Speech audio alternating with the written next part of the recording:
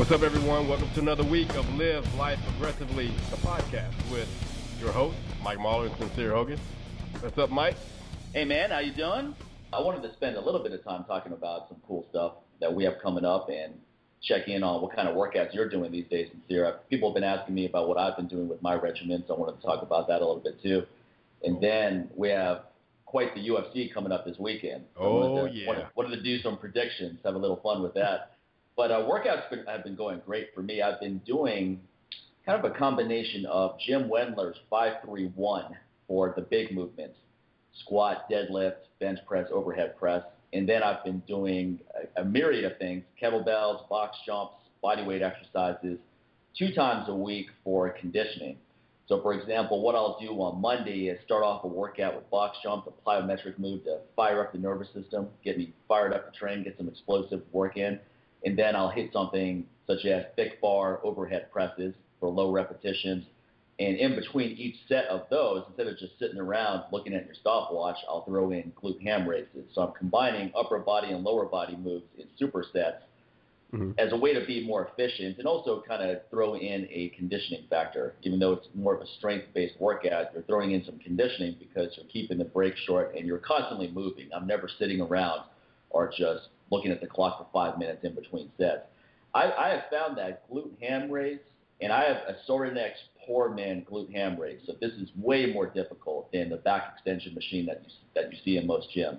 And weighted one-legged squats. I've been doing both of these exercises quite a bit, and I'm really convinced that they're carrying over to improving my deadlift quite a bit because I've been on a roll with deadlifts. I hit 465 for 5 easy.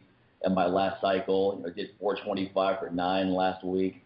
So I'm going to go for 475 for 5 in a couple weeks. And then my goal for this year was 495 for 5. And I think I could probably hit that now if I really pushed it. But it would be somewhat risky. Those last 2 reps would be iffy. So I'd rather just take my time and not get my back stiff where I can't move for a week.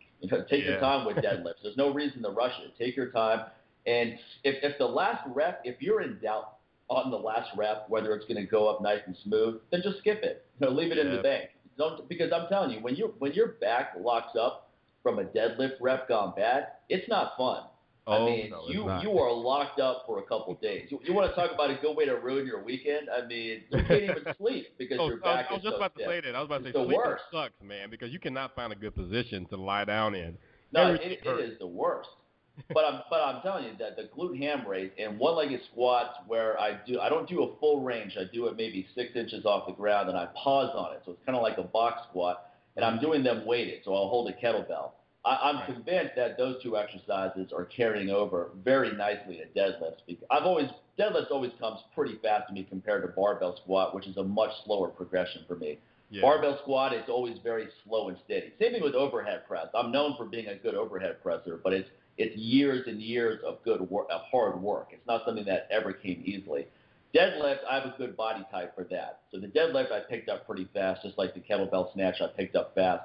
But with deadlifts, I'm on a nice roll. But I'm on a nicer roll than I have been in a long time, and I don't think it's a coincidence. I think those one-legged squats and glute ham raises, which I do twice a week, low repetitions, high intensity, are working really well. And the glute ham machine makes a lot of sense because nothing hits your glutes and hams harder than that. They are ridiculously sore when you do those. And I'm just talking about that thing is very unassuming, man. It's a very unassuming it is. I've met very few people who can do full repetitions.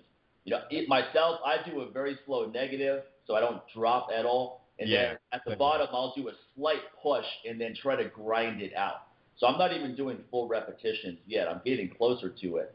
But I've seen very few people who can even control the negative. Most people just do a face plant. I know. Boom. They just split. They're trying to lower themselves slowly and then boom. Oh, man. I tell my folks about that every time. I was like, you keep that up, you're going to have like a nice little headbutt with the bar right there. Like, slow your roll going down. Don't just collapse. But I tell you what, you work up to the point where you can actually, let's say you work up to 5 full repetitions. Try going sprinting. You're going to fly. You're going to go so fast, it's not even going to be funny. Go back and do deadlifts. You're going to rip that bar off the ground. Yeah. I'm not saying that do glute ham raises and one-legged squats and don't deadlift for 8 weeks, and then that's going to improve your deadlift. I'm not saying that. But what I'm saying is I hit deadlifts hard once a week, and then that's it. Because deadlift is very traumatic to the body. It's not something you can do often. And I don't want to do 50% of my one rep max or 70% of it several times a week. Because I already have deadlift technique now. To me, spending a lot of time refining technique is not the best use of my time right now. I want to up the intensity, get used to lifting heavy weights. Because one thing Mark Phillippe always told me is, it's just an obvious point. I mean, if you want to pull heavy weights, then you have to practice pulling heavy weights. And there's also a psychological factor. So if I'm used to pulling, let's say 315 for lots of sets of 5, doing practice sets all the time, and then I decide, you know what, let's put 5 plates on there and see what happens. I can tell you what's going to happen. It's not going to go off the ground is what's going to happen. You're gonna pull it maybe an inch off the ground, and you're going to feel like your back's about to break in half, and you're going to stop. You're going to be like, forget that, because you're not used to it. I mean, you have to stay closer to the higher intensity if you want to improve those weights. I mean, I can't sit around and press 35-pound kettlebells for sets of 10 and then expect to pick up 88 and let it fly overhead. But the reverse will work. If I do low rep sets of 88s, and then I can pick up lighter bells anytime I want and just bang it out repetition-wise. Yeah. So training's been going good for me, man. I haven't been traveling for a while, so I've had the perfect schedule of good sleep, good nutrition, low stress, just enjoying it, just having a lot of fun training, making good progress. Started bench pressing again. That's coming along nicely. I'm using it as a supplement to my overhead press. And then I'm doing a lot of body weight moves. I'm actually doing some of the stuff that I picked up from you just as part of my joint mobility. Mm-hmm. And I'm also doing a lot of reverse push-ups, which is incredible after a hard deadlift session. Oh, if you want to make sure, oh my God, if you want to make sure your back doesn't lock up, because sometimes you finish a deadlift set and you feel fine. You're like, okay, I feel good. And then all of a sudden you're walking around the gym and you're like, wait a minute, I'm starting to get a little stiff. And then like 3 hours later, you're stiff as a board, and just getting off the couch, you're like, oh. Now, when I do reverse push-ups, and I have a YouTube clip on my page, so if anyone wants to see what that looks like, that will get your back nice and stretched out better than anything. You know, hanging off a pull-up bar, doing pull-ups, that helps a lot too, decompress the spine, and then bang out a couple sets of 10 to 15 reverse push-ups, hold the top for a few seconds each rep. I'm telling you, your back will feel like $1,000,000. It'll just feel good. So people often say, I don't want to do deadlifts because it's bad for the back. Well, that's only true if your technique sucks. I was about to say, bad technique is bad for the back, okay? Yeah, exactly. If your technique sucks and then you don't do restoration moves, which is kind of how I equate the reverse push-up in this context, yeah, your back's going to lock up. Of course that's going to happen. But if you do everything correctly, then you have a back which is just a shield of armor. Right. And to me, the deadlift is, if we had to pick one exercise that is a very good indicator of your overall strength, it's the deadlift. It doesn't get more functional than leaning over and picking up a weight off the ground. We do it all the time. If you move, you're picking up boxes. You're picking up things all the time. And Mark Phillippe often used to make fun of people who would come in his gym and talk about, oh, I can Turkish get up this, or I can do just do, and those are good exercises too. But they're talking about all these fringe moves that nobody does, right? Right. So you're doing all these exercises that no one does, and then you're saying you're stronger than guys who are 4 times stronger than you in the exercises that count, deadlift, etc., because they don't do those moves. So like if a guy can deadlift 800 pounds, but he can't do a one-legged squat, and you weigh 140 pounds, and you can do 10 one-legged squats, that doesn't mean you're stronger, buddy. You know? Because it means you spend a lot of time on one-legged squats, okay? Jeez. Exactly. So, I mean, those moves are all good, don't get me wrong, but it's kind of funny when people use moves that are not really moves that test anyone's strength and say, oh, look how strong, I'm so much stronger than this guy because I can Turkish get up more. It's like, well, that guy never does that, so it's not really a fair comparison. But a deadlift is something everyone should be doing, so let's see what you can do there. Oh, you can't take 225 off the ground. Well, that means your overall body strength is not very good, because that would always be Mark's response. It's like, okay, what's your deadlift? And it would be kind of this mystified look. Deadlift? I don't do that. Well, cricket. It's like, well, it doesn't get more functional than picking up a weight off the ground, whether it's a kettlebell, a barbell, a sandbag, and I don't care what it is, a trap bar. Your wife, who cares? It doesn't get your dog, your cat, all right? It doesn't get more functional than that. So I'm just having a really good time with training. I log my journal on Facebook and on my website, so people can check it out and see what I'm doing. But I've got a nice balance right now of hitting the power moves in the gym and then doing fun stuff, which is also supportive of the power moves, but also keeps my conditioning up and allows me to get some variety in. How about yourself? How is training going for you? Oh man, it's like actually I was so happy that it's July all over again. Like hey, I get to get another round of testosterone booster. I took a break. Oh yeah, I just started. I want month. to talk about that too, man. Yes, but I don't want to cut you off. Go ahead. Oh yeah, I took it easy, last month because I had a lot going on, graduation, birthdays, Right. traveling and things like that. So pretty much last month was spent mostly on body weight training, and which was good because I did some hardcore training. It's funny that you bring up 531 now. I was doing that in May. Yeah. During the second round of testosterone boost, and it was like I got a lot of gains with that. So I was really doing that with deadlifts, and just like you, once a week, man. We talked about this before. Once a week was good enough for me, and saw a lot of really, really good gains during that month, man. Especially because I was just getting back into deadlift, hadn't done it in probably over a decade, but it was almost like I never left. So, but it was cool to kind of take this month off from all that and let my body recover. One of the main things I had to really get back into is just really dial in my sleep. I always tell everybody, make sure you get 7 to 9 hours of sleep. And, I was always, for the past month, I was tinkering right there at 7 hours. And just for the kind of training I had the month before, I realized, like, you know what, I need that 1 extra hour in here. So just kind of really it's one of those things you kind of phase yourself into. It's like, okay, tomorrow I'm just going to sleep 12 hours. No, you can't do that. Or how some people like, Saturday I'm going to sleep in and try to catch up on all the crap they missed for the whole week. It doesn't work that way. The body's like, screw you. So. That's like the people who are like, I couldn't work at it all Monday through Friday, so I'm going to get in 5 workouts this weekend to make up for it. Exactly. Yeah. Have fun with that. Let's see how well that works. Come Monday, all right? So yeah, man. So and it's cool because and I spent the majority of the month, like I said, doing body weight training and also really, really dialing in recovery, dialing in, just different moves with the bands to really help me with my flexibility, my hip flexors and things like that. Because I started to see like some of those things are starting to taper off and fall off a little bit in my routine. I could see how they were hindering some of my gains. So that's one of the things. Sometimes all the time you have to take an honest assessment of yourself and really see like what you need to work on. It's not that I need to lift more on deadlift. It's like, okay, I need to make sure my hip flexors are firing off the way I need them to in order to do a better deadlift. Yeah. And, I could kind of see that I was kind of falling off and they were getting kind of tight, especially when you're on a plane and in a car traveling a lot. Of course, they're going to catch up with you. So, Definitely. I was very mindful about that. And so now going forward for like, where I am right now, I got right back into, back to the deadlifts again and kind of just did a little bit more of a kind of a 5-3-1 variation of that where it's just not hardcore or anything like that. But at the same time, I want to, on that last one, I want to, like you said earlier, I want to be able to know that I can lift that weight, and I have no problems walking away because guess what? I get to deadlift another day. I got next week, and the good thing about that is like that next week I could probably, whatever that weight I felt like, okay, I'm not going to get it on this one, that following week, I'll rip that son of a, right off the floor. Yeah, and just like, oh, okay, because it's not so much always about the physical aspect, it's the mental aspect too. By that time, you make it to that set, mentally kind of thinking like, okay, first, especially at our gym, it's hot. It's now it's July. It's Texas. So there's a lot of things messing with you. Mentally. It's kind of like you can barely breathe in there right now, and which to me, some people are like, oh, that sucks. But to me, it's fun because it's like, how am I going to handle this situation? This is not. These are not optimal, ideal situations here. Yeah, it's like an additional component of mental toughness. Oh, That's the way I look at that too. Yeah. Exactly. So you kind of look at yourself like, all right, what are you made of? Are you just going to punk out?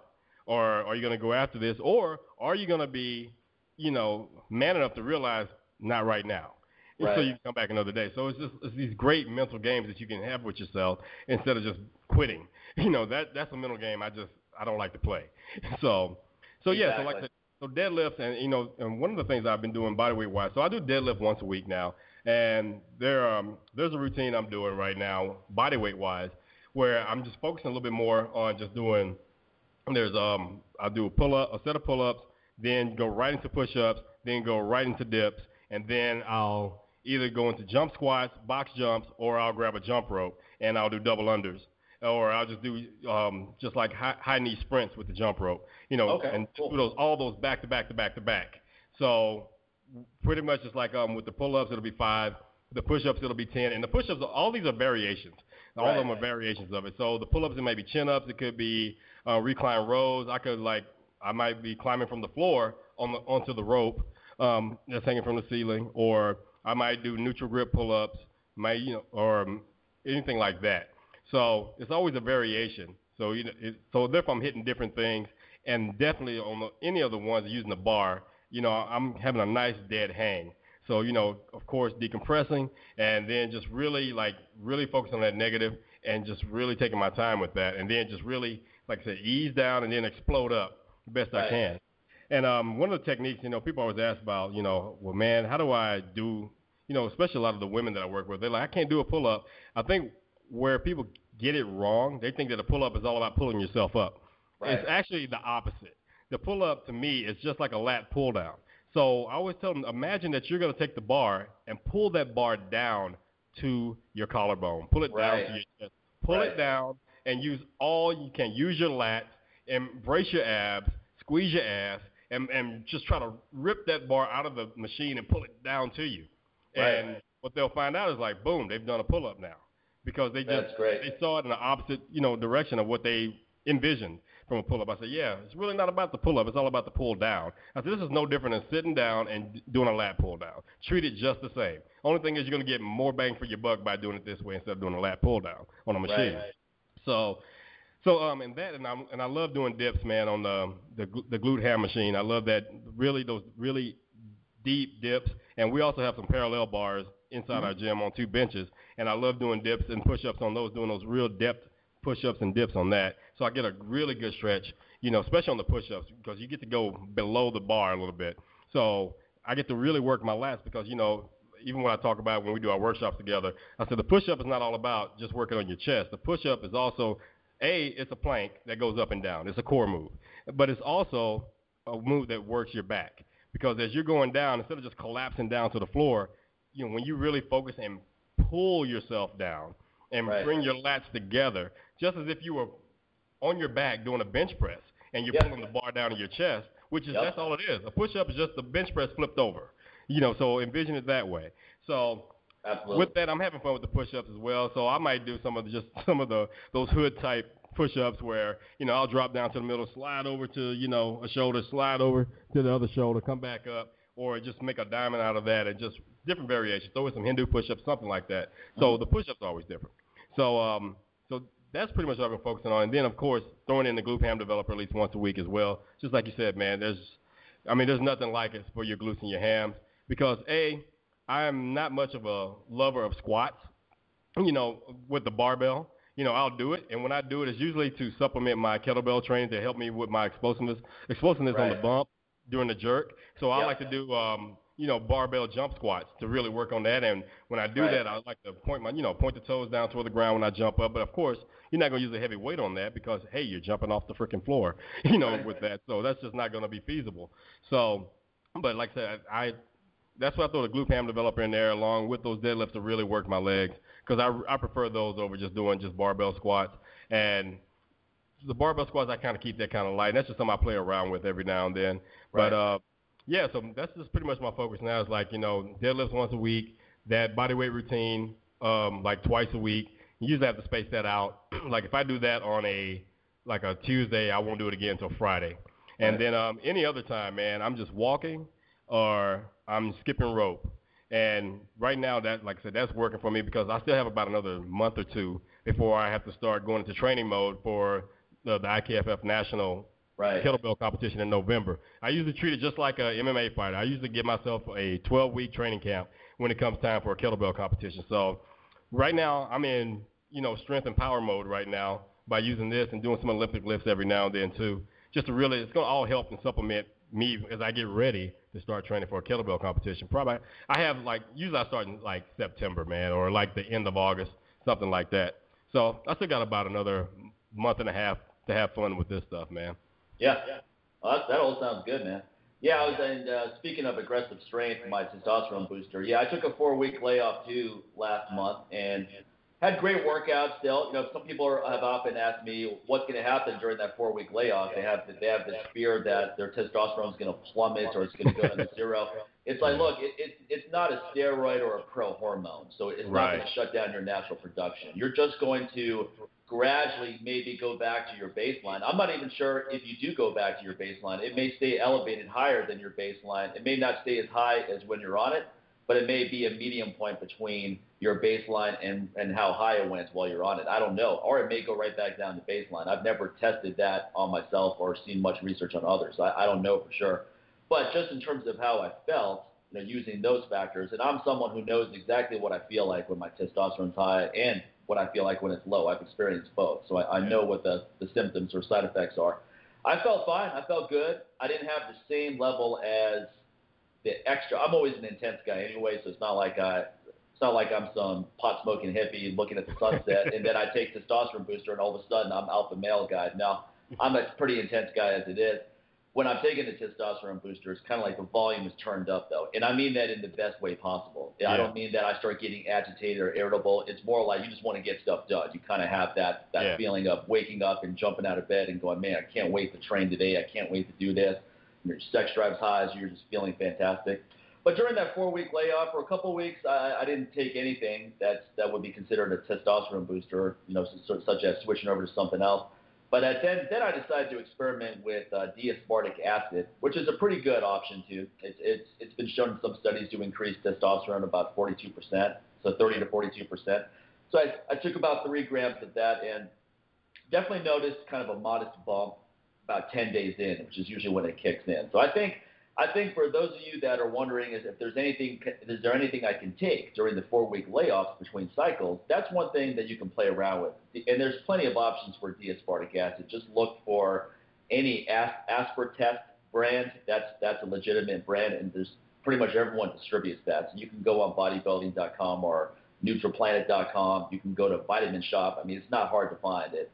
3 grams a day with your first meal, not a bad way to go. Now, can you take that with the aggressive strain?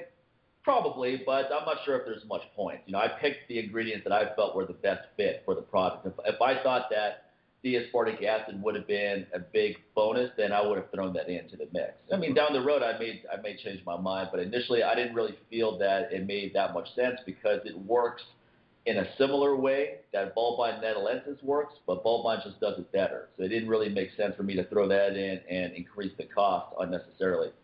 And then other things you can do, it doesn't really matter too much. I mean, 4 weeks is not a long time. So it's not like you have to feel like, well, I need to take something in between those cycles. I think it's more of a psychological thing. Yeah, man.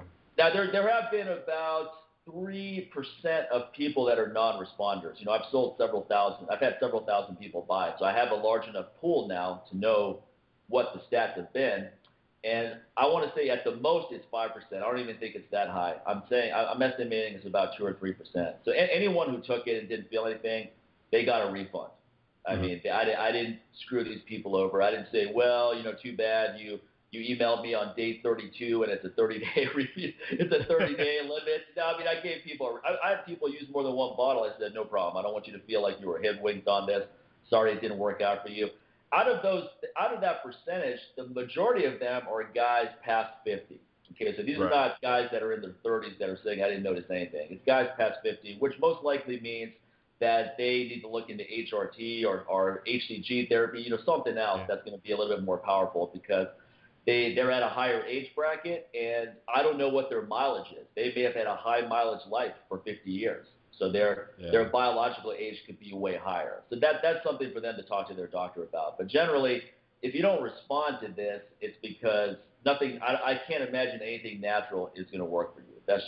And I'm not just saying that because like that's some kind of marketing statement. I just feel that this really works to ramp up your natural pathway so well that if you don't notice anything out of it, when the majority of people are noticing tremendous benefits, like you and me and the majority of everyone who's bought it, I don't know what's going to work for you, honestly. I mean, play around with your diet, get your sleep improved. Maybe you need a vacation. Do all those other things, sure. But that's only going to do so much if you have really low levels of testosterone. So don't be afraid to talk to a good anti-aging doctor. Get some more expert help. Talk to a naturopath. Maybe there's something going on where it's a food sensitivity that's impeding your testosterone being as usable as possible. Maybe it's a mineral deficiency. Maybe there's an underlying stress you're not addressing. I mean, it goes beyond the scope of what we can get into today. Maybe we'll do that as a topic down the road. We'll get some experts on and kind of discuss all the reasons why testosterone may be low in someone. I think that would be a really interesting topic. But now that I'm back on it, I mean, within a couple of days, once again, you're like, oh yeah, the fun's starting again. Exactly. And it's perfect timing because I'm not going anywhere for 6 weeks, so I'm really going to hit training hard now. I hit training hard last month, but now I'm really going to hit it hard. And then I'm going to taper off when I go to Holland. I'm going to teach in Holland on August 10th and 11th. So I'll be out there for about 5 days. And I'm going to taper off that week. So I'll probably cycle off aggressive strength while I'm gone because you're not going to be really working out. And then I'll take a week off when I get back, and then I'll jump back on another cycle. And then I'm not going overseas for a while after that. I've got a course in New York City in September.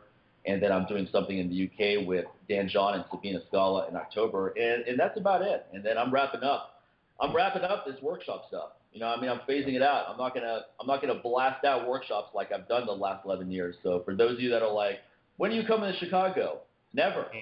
When are you coming to Iowa? Never. It's like I'm not saying I'm going to quit teaching workshops. I'm just going to dial them back quite a bit because I'm working on so many other things now that I want workshops to be maybe 3 or 4 times a year for fun rather than a super hectic schedule. Right. Cool, man.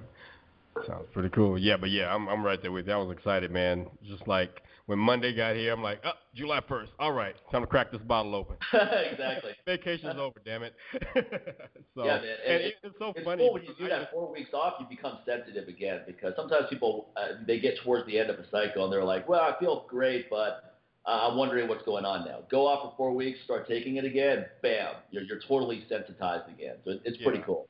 Yeah, I'll probably say, that baseline, I'll probably say that I may have probably tapered down probably about 15% from where I was, like in May.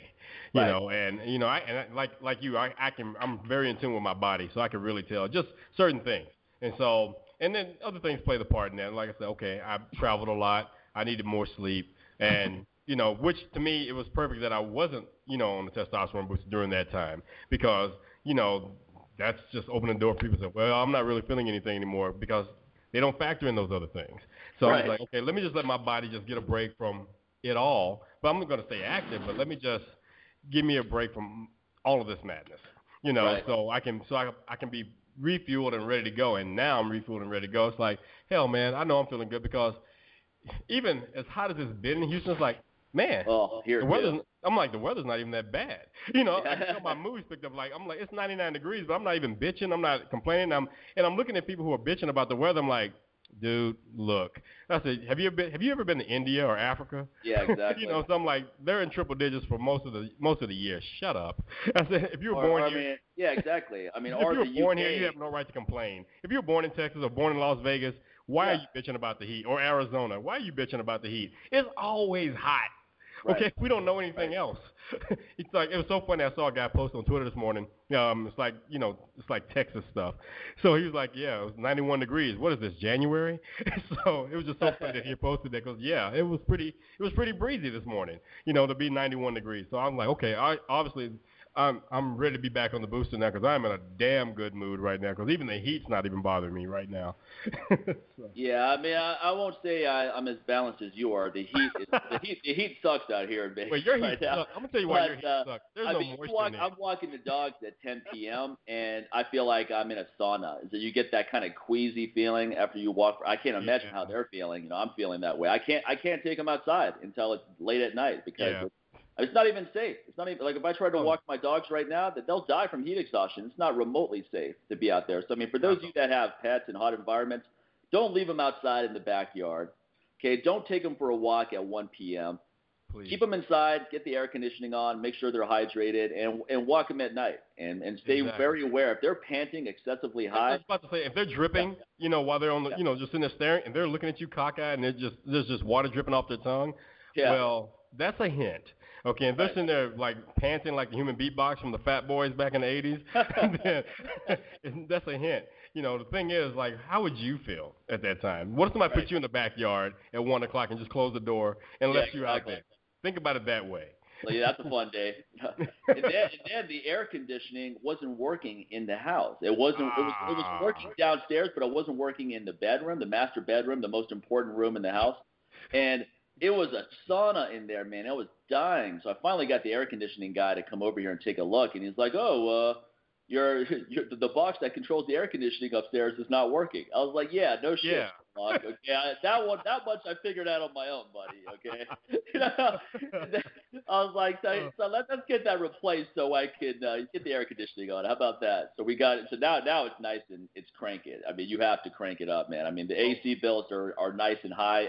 The AC bills are very expensive, but what are you going to do? You're just going to sit around in a sauna to save a couple bucks on the AC? No, you got to deal with it. Otherwise, you're not sleeping. You're not sleeping at night. When it's that hot, I mean, it's 110 degrees at night.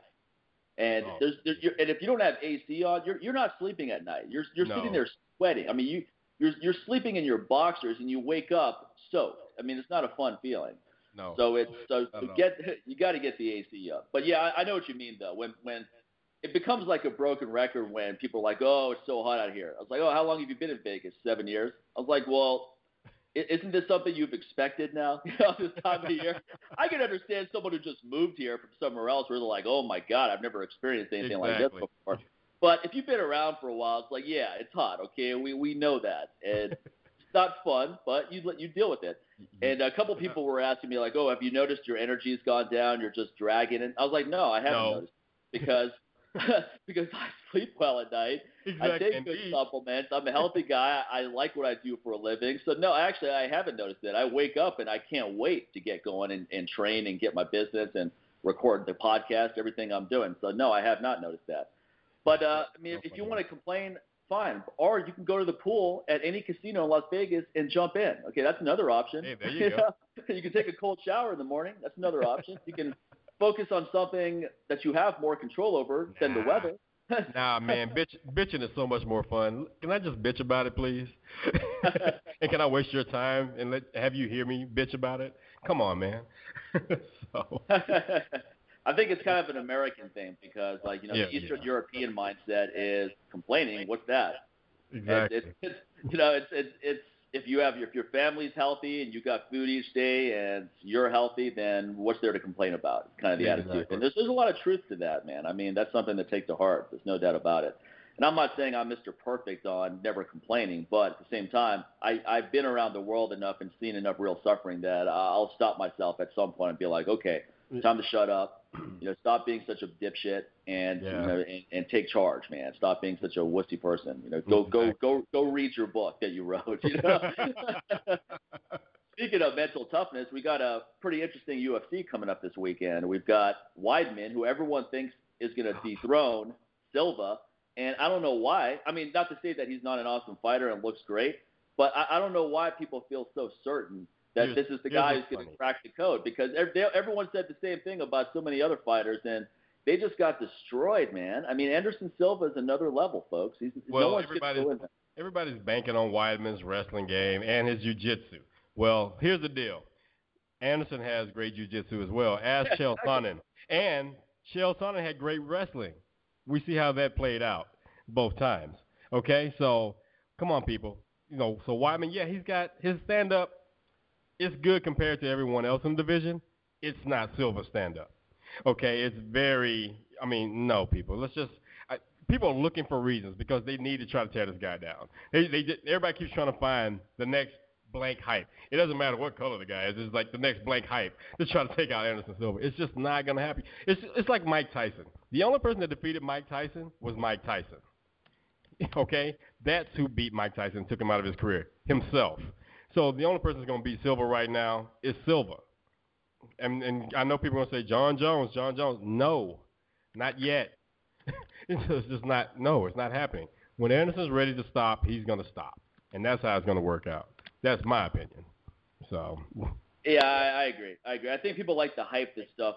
Anderson has kind of become like Fedor. Remember when Fedor was just destroying everybody and people couldn't wait to see someone beat him?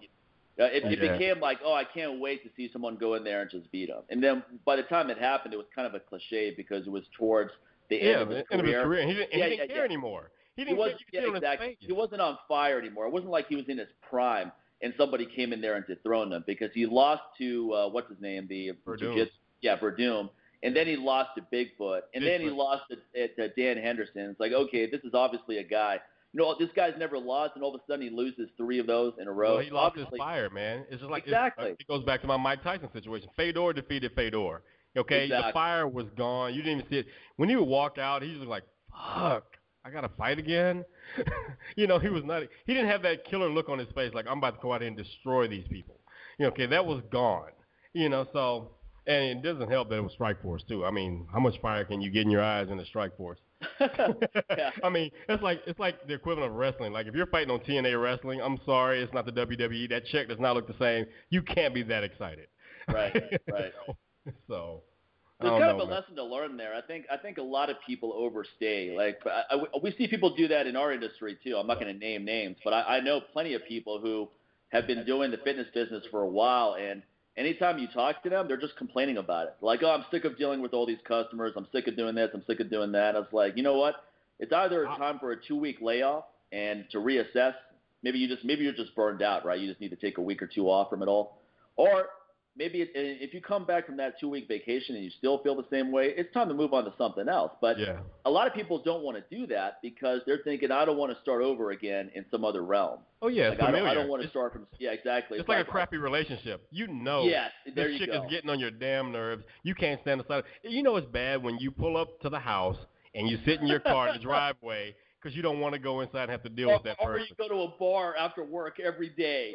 Or a strip club. To the point where people know you. You walk in the bar, hey, man. Hey, sincere. It's like, it's not cheers, dude. I'm going to stop by the bar for a drink, honey. On my way home. Okay, see you later. Yeah, exactly. So that's when you know it's like, okay, something needs to change. Obviously, it's not working anymore. The fire's not there. Or, you're just living in this fantasy land if you think it still is. He's like, oh, we're still good. No, you're not. Because you don't even want to see the person. When you see them, you roll your eyes and you breathe hard. And you're like, basically, you're almost saying like, this motherfucker.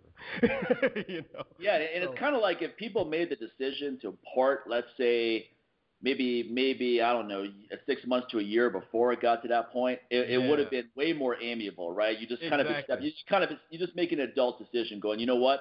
This is not working out for either of us anymore. Let's just split ways and let's do this amicably. Let's figure out what you want. I'll take what I want. Whatever it is. Exactly. You don't have to get a lawyer involved, all that stuff. But nobody does that. People wait till the whole thing crashes and burns, and then it's like just a lot of negative feelings on both sides. And it's not just in a relationship, but with the job too. It's like you wait until you can't stand it anymore, or you drive your car into the ground until it has like 50 problems, and then you have this huge bill. Where if you did a bunch of upkeep and maintenance over the years, you wouldn't have that problem. Or even with training, right? Even with training, what happens with most people? They let themselves go completely. They don't work out for a year. They're weak. They put on a bunch of weight. They ate a bunch of crap. And then they decide, you know what, I need to turn this around. And that's good. I'm not saying that's bad. But it's going to be harder. It's going to be harder this time. What if they just didn't let themselves go in the first place? The best way to avoid all that is to never let it happen. Adopt a lifestyle of fitness as early as you can and keep it. I mean, whether I'm in the business or not, I'm always going to be working out. If I quit the business today, it's not like I would say, oh, well, now that I'm no longer teaching, I don't have to work out anymore. Time to kick back. As so many people in our industry do. Yeah, exactly. So many people do them, you're like, damn. Yeah, exactly. Once a lot of trainers realize there's more money to be made in teaching other trainers how to sell themselves using these marketing methods, which probably don't work anymore because it was stuff they did 10 years ago. Once people start doing that, it's all of a sudden it's like, oh, cool, I'm just going to make money off all these ravenous trainers, and I don't have to actually be a trainer myself anymore. And all of a sudden they start thinking, well, that means I don't have to work out anymore. And my attitude is, if you actually feel that way, like you don't have to work out anymore, then you probably never should have been in the business in the first place. Because if I quit the business today and decided I wanted to be a professional scuba diver instructor tomorrow, I'm still going to work out. I'm still going to hit the kettlebells. I'm still going to do deadlifts. I'm still going to go running. I'm still going to go hiking. I'm just an active guy. I did it before I got in the business. I'll do it if and when after. And I have no desire to get out of the business. I love it. But I'm just saying, theoretically, if I decided to do something else, training is a part of my kind of life philosophy. It's part of my lifestyle. It's always going to be something that's there. So I think the mistake a lot of people make is they think, okay, I'm fat and out of shape and weak, so I need to get in shape, but they don't really care They're not really that committed. They just think it's something they should do because maybe some friends told them, or they watched an episode of The Biggest Loser and they liked all the crying and they had some kind of cathartic connection to that, and they're like, I want to be fit too, but I mean, and that's all fine and good. I'm all about people trying to make changes and get themselves together and so forth. But the key is, man, if you just do a couple simple things, you don't have to work out as hard as we do. You don't have to eat as richly as some of us do.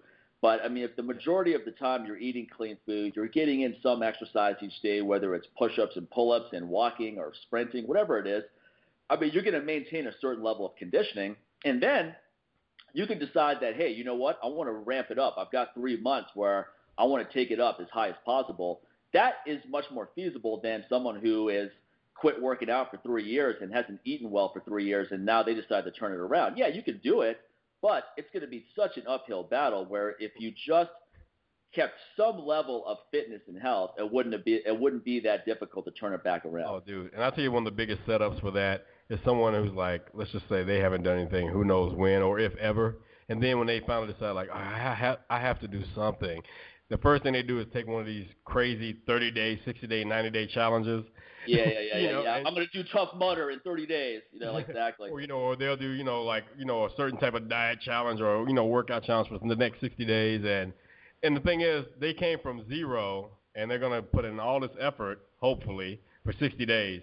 Well, guess what? On day 59, you're going to be looking like, I can't wait until tomorrow because I'm done with this. Then I'm going to go to In-N-Out Burger, and I'm going to kill it, son. Exactly. They didn't adopt any lifestyle. All they did was all they did was delay the inevitable, which is, I'm gonna be healthy for 2 months so I can get in a certain amount of shape and then go back to being unhealthy. Exactly. So what's the point? And so you're on this constant yo-yo. It's like, okay, I'm healthy for 2 months, but now I want to go back to fun stuff. So now you get right back to where you were before that 2 months, or even worse, because now you're trying to make up for all the time you didn't have all that fun food and other stuff. So I mean, you got to make this part of your lifestyle. Yeah, that's the only way it's going to work. These restrictions don't work. It's just like, first of all, we're human beings, and it's in our nature to rebel. When you tell us we can't do something, naturally you'll want to say F you. Now, some of you may be like, your hormones might be so jacked up that you just like, okay, I won't. You just give up. So and that's another issue right there. So you just can't sit there and say, okay, I'm not going to have carbs ever again. Well, first of all, you need to learn what the hell a carb is, and then you need to rethink that statement. So you're going to tell me you're just going to live off fat and protein for the rest of your life? Good luck with that. Yeah, your brain's not going to be too happy with that, given that glucose is your primary fuel for your brain. So, I mean, good luck with that. Good luck with dealing with the irritability. You ever notice that people that are on low carb for a long time always are very irritable people? Oh, gosh. They're always very irritable, and their breath stinks. They kind of have this flat look because the muscles aren't full anymore because they're not getting any of the glucose, the glycogen, et cetera. Yeah. And it's going to – I mean, there's not one professional athlete who does a low-carb diet, man. Not all year round. They may do it for maybe a short time period for a certain goal, but in terms of a performance-based diet, not one. Show me one. And don't show me one who's been doing it for 6 weeks either. I'm talking about 5 years, their entire athletic career. No. Yeah. You need all three, folks. You need good carbohydrates. You need good proteins. You need good fat. That's just the way it is, man. Somebody like Michael Phelps who's eating 9,000 calories a day because he's in that pool for most of the day. Trust me, he's not just living off just the meat from his Subway sandwich and that's it. Yeah, it's not a stick of butter in his coffee. Okay, that's getting him through those workouts. And you can't be a fan of marijuana like he is, and not want some carbs in your life. Yeah, absolutely. From what I've heard, of course, I don't have any personal experience. Well, I'm looking at Michael Phelps. I'm just saying. we're speaking about him in this context here. I have no idea what you're talking about, man. Yeah, no doubt, man. No doubt. So, what do you have going on? Do you have any business stuff coming up? Any workshops? Oh, we still didn't make our predictions, man. Oh, I'm sorry. I forgot all about. Yeah, we got on this total tangent. I forgot all about the UFC. I was too busy thinking about trainers who don't work out and try to sell people on marketing advice. But that's a good topic in and of itself. That will be coming up. Yeah, that and the network marketing topic, because I've been pitched by a couple of people at network marketing recently. That's always amusing to me. And I was like, oh, let me guess. If I get 5 people and they get 5, that's 25. And then when they get 5, That's 125 people on my third level. And if I'm getting a 1% of that, I'm set for life. Is that what it is? Yeah. How'd you know? And it's funny how network marketers always talk about it as if it's their company. Oh, I want to tell you about my company. It's not your company. You're a distributor for a product that somebody else made, and you paid for the privilege to do that. That's the funniest part of all, is that you actually have to pay a fee to sign up to sell somebody's product. I mean, come on, folks. So, grow a brain here, man. Okay, if you want to if I want to buy something at wholesale and sell it at retail, I'm not charged a fee before I even make my first purchase. I just buy it at whatever percentage that I choose. You know, if you buy more, it's a higher percentage off. If you buy less, it's less, and then that's that. Okay, that's a legitimate way of buying and selling something here. So, and then one person made an argument saying, "Oh, well, you have an affiliate program. So aren't you kind of a hypocrite? Isn't that just like network marketing?" I'm like, no, because none of our affiliates have to buy our products. Exactly. You know? There's so many reasons why it isn't. Okay. Here's several reasons here why it isn't. Number one, you don't have to pay a fee to join my affiliate program. It's completely free. Two, no minimum payout. If you make $1, I'm going to pay you that. I'm not going to wait till it accumulates a certain amount. Three, you're not getting paid on 5 levels below you. I'm not getting paid on people you bring in that join my affiliate program, et cetera. Okay, it's one level. I get paid on you, what you bring, and that's it. That's it. And then also, you don't have to stock inventory. And finally, here's the real kicker. I'm not going to invite you over to my house to watch the UFC and then pitch you on joining my affiliate program. You're never going to go out to lunch with me, and then I say, you know what? I wanted to tell you about my affiliate program. I think you could make 6 figures doing it. I don't inflate what you can make doing it either. I'm like, you know what? You may make anywhere from nothing to maybe a couple $100 a month. You may make more. You know, I've had people make $1,000 a month before, but no one's making a living via my affiliate program, and I'm not giving people the illusion that they can. Okay, so those are all the things there. I don't do deception. I don't get people to come over to my house and then sell them on something where they're like, wait a minute, I just came over here to watch the UFC, and now Mike's trying to get me to sign up for his workshop and buy his supplements and sign up for his affiliate program. No. So it's a totally different system, buddy. look, man. Come on. You know what you need to do, Mike? You need to give away a BMW. I need a BMW in my life. We love BMWs. You know that. When you do that, brother, then yeah, I'm all over it, man. I get like a nice little downline just for you, man. I need a car. Yeah, we're definitely going to do a show on that. And, you know, we'll get both sides of the equation, too. It's obvious where I stand on it. So, I mean, I don't want to just get someone on the show who necessarily agrees with, you know, my take. But there is an expert who breaks it down extremely well, better than I can do, that I saw in a Penn and Teller episode years ago. There was an episode on, you know, why network marketing doesn't work. And there was an expert on there who broke it down step by step why the majority of people fail in it. I think I'll find out the guy's name and would love to get him on the show. And then we'll get someone who can counter the other side, too. That's fine. Yeah, I've got friends who I can actually say they can actually come in with. They have a little bit of ground to stand on to base their, you know, how they feel about it. Most people that talk, it's just they're pretty much pitching what's been told to them. Okay. Right. And, you know, and I have a friend who's like, he's been very successful with it, but he's very rare. But here's the thing about him. He was successful before he even started working with this company. Okay, so there's the deal. There's the catcher right there. For these other people who live on the dream of, I'm going to quit, I can't wait because if I get enough distributors, if I get enough people under me, I'm going to quit my day job and this is all I'm going to do. Well, you know, that's few and far between. Okay? The problem is that it's the ultimate pass in the buck system. I mean, just listen to what you just said, like in terms of the way you were talking about the way people think about network marketing. I'm going to get a bunch of people under me. So basically what you're saying is I'm going to get a lot of people under me who want to work hard, and I'm just going to kick back and work off their efforts. Now, they're probably thinking the same thing you are. I don't want to work hard selling this product, so let me get a bunch of people under me. And then those people are thinking the same thing too, like, well, shit, I don't want to work hard to sell these products. You know, the whole thing would be legitimate if everybody was like a badass retailer. Like, in other words, I'm making $3,000 a month profit selling the actual product, you know, whatever it is, whether it's a nutrition product or a phone service, you know, whatever the hell it is. And then I've got 1,000 people under me that are also making $3,000 each selling it. Okay, then the whole thing is legitimate. Show me one example of that, man. Come on. It's not happening. So, I mean, and if there is an example of that, let's see it. I'd love to see an organization of people where everybody is retailing the product. but it's almost like the product is irrelevant. No, the goal is not to sell a lot of product yourself. The goal is to get a bunch of other people to sell the product. And then it's like, let me get a lot of people to do a little bit, and then I'm all set. Well, no one's getting in it to do a little bit. They're getting in it because you're holding this six-figure to $1 million a year income carrot over their face. So they're not going to work their ass off to make $500 a month for long. And that's essentially what happens is when you add up all the hours you're working in a network marketing opportunity and what you're making, you're below minimum wage. I mean, you're working. I did network marketing out of college. I worked harder on that than I ever have in my life. I mean, harder than I do now. I mean, it was ridiculous. I'd wake up like at 5 in the morning. I'd go hand out like 3,000 business cards at the subway in Washington, D.C. I'd put signs on telephone poles. And then I would sit there and talk to people on the phone all fucking day. And it added up to nothing, man. I mean, I was like $15,000 in debt after 18 months of working my ass off. So, I mean, the counter to that will be like, oh, well, you know, you just didn't have a good attitude or you didn't work hard. It's like, F you, man. You need lessons in prospecting, Mike.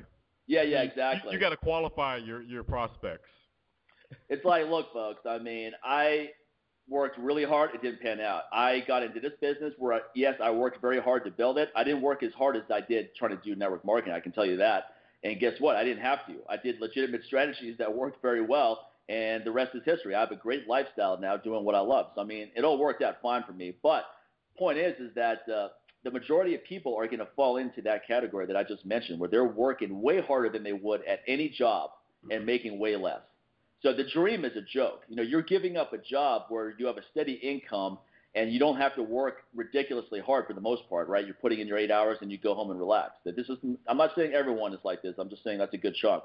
Network marketing, you could be working like it's your business around the clock, and you're not making jack. It doesn't add up because there's too many people doing it, man. I started in my neighborhood, and then there's 1,000 people within a 5-mile radius that are trying to do it too.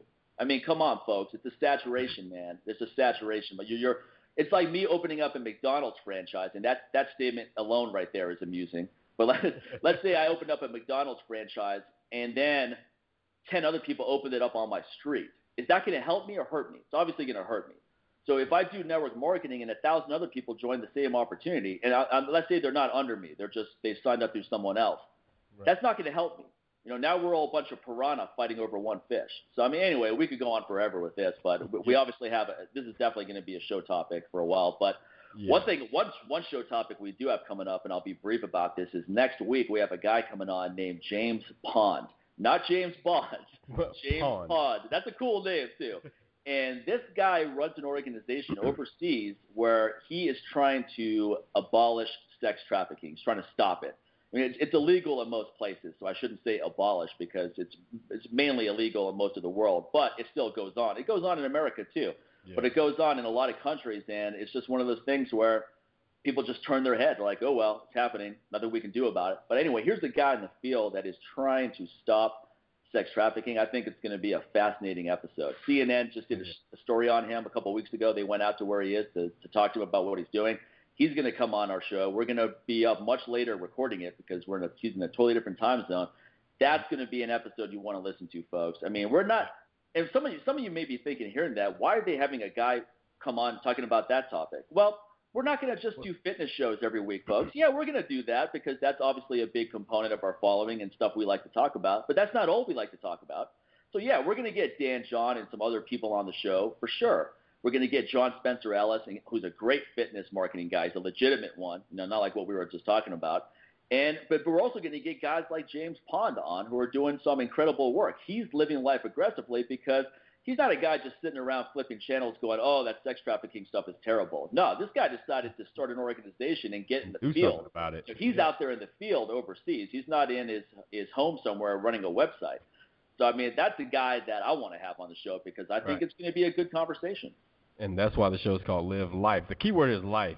So guess what? You know, life is more than just going and working out, learning the next training tool and the next exercise. You know, what's the newest, best exercise equipment, all this other madness. No, man, you got to get out and you have to live. And one big component about living is actually making an impact on other people's lives, a positive impact. So that's where the aggressive part comes in because it takes a strong, different type of person to want to go out and be a positive influence among others and accept that responsibility. Right. So many people are like, oh, I don't want to be a role model. Good. Okay, if you say that, you definitely are not the one for that. Okay, but at the same time, you need to take some type of responsibility. I don't want you to be a role model if you already like run away. Look, dude, I know I have, even from my dog to my children to people on Facebook, whatever. Okay, I know I'm a role model. Okay, and I don't take that lightly. So at the same time, so I'm not going to go out and just be effing up on purpose and just not take the responsibility for the things that I do. But at the same time, I'm going to live my life, and that right there, I feel like that's probably one of the best things you can do as a role model is to live your life because people are always watching. They're always watching. So it's true. Yeah, they're always. That's what the show is about, man. Right. You know, people who take responsibility for their lives, and and hopefully you can be inspired to start taking control of yours, or take yours to the next level if you're already taking control of yours. Because it's not like wherever level you are right now, that's not it. That's not the end. There's this is a non-stop ongoing video game. There's so many levels of this. The only time this game is over is when this game is over. Okay? That's true. And that's in this life, in my opinion. That's how I feel. The great thing about life is that there's always something you can work on improving. You should never be bored. When I hear people say, "Oh, I'm so bored," I'm like, "Well, what the hell's wrong with you?" For me, it's more the opposite. For me, it's like you're working on several things, then you realize, calm man, your ass down. That's what you're working on so many things, then you realize, man, the day's over, and I got to eat dinner because I've just gone 7 hours without eating because I was so focused on the research I was doing and the other fun stuff I'm doing, etc. So bored, yeah, right, man. I'd like to expand the day so you have more time to get some stuff done, rather than find ways to fill it up. Like, well, let me go waste some time just to kill time. Kill time, please. I'm not trying to kill time anytime. Oh, but yeah, last before we end, like UFC predictions. For me, I think Silva all the way by finish, not decision. I think Silva will win by finish. Oh, you'll be a finish, yeah. I wouldn't be surprised knockout in the first or second round. But if it's not that, it'll be some kind of finish, in my opinion. Hey, if there's an upset with Weidman, cool. That would be exciting. So be it. I mean, this is MMA. Anything can happen. But I just don't feel like that's going to happen. Yeah, anything can happen, but I doubt that's going to happen.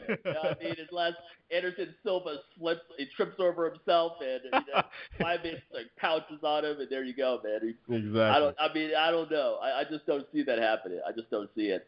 But I do want to give a shout out. One of the guys from the MMA gym that I train at here in Houston, one of my brothers, he's making his UFC debut.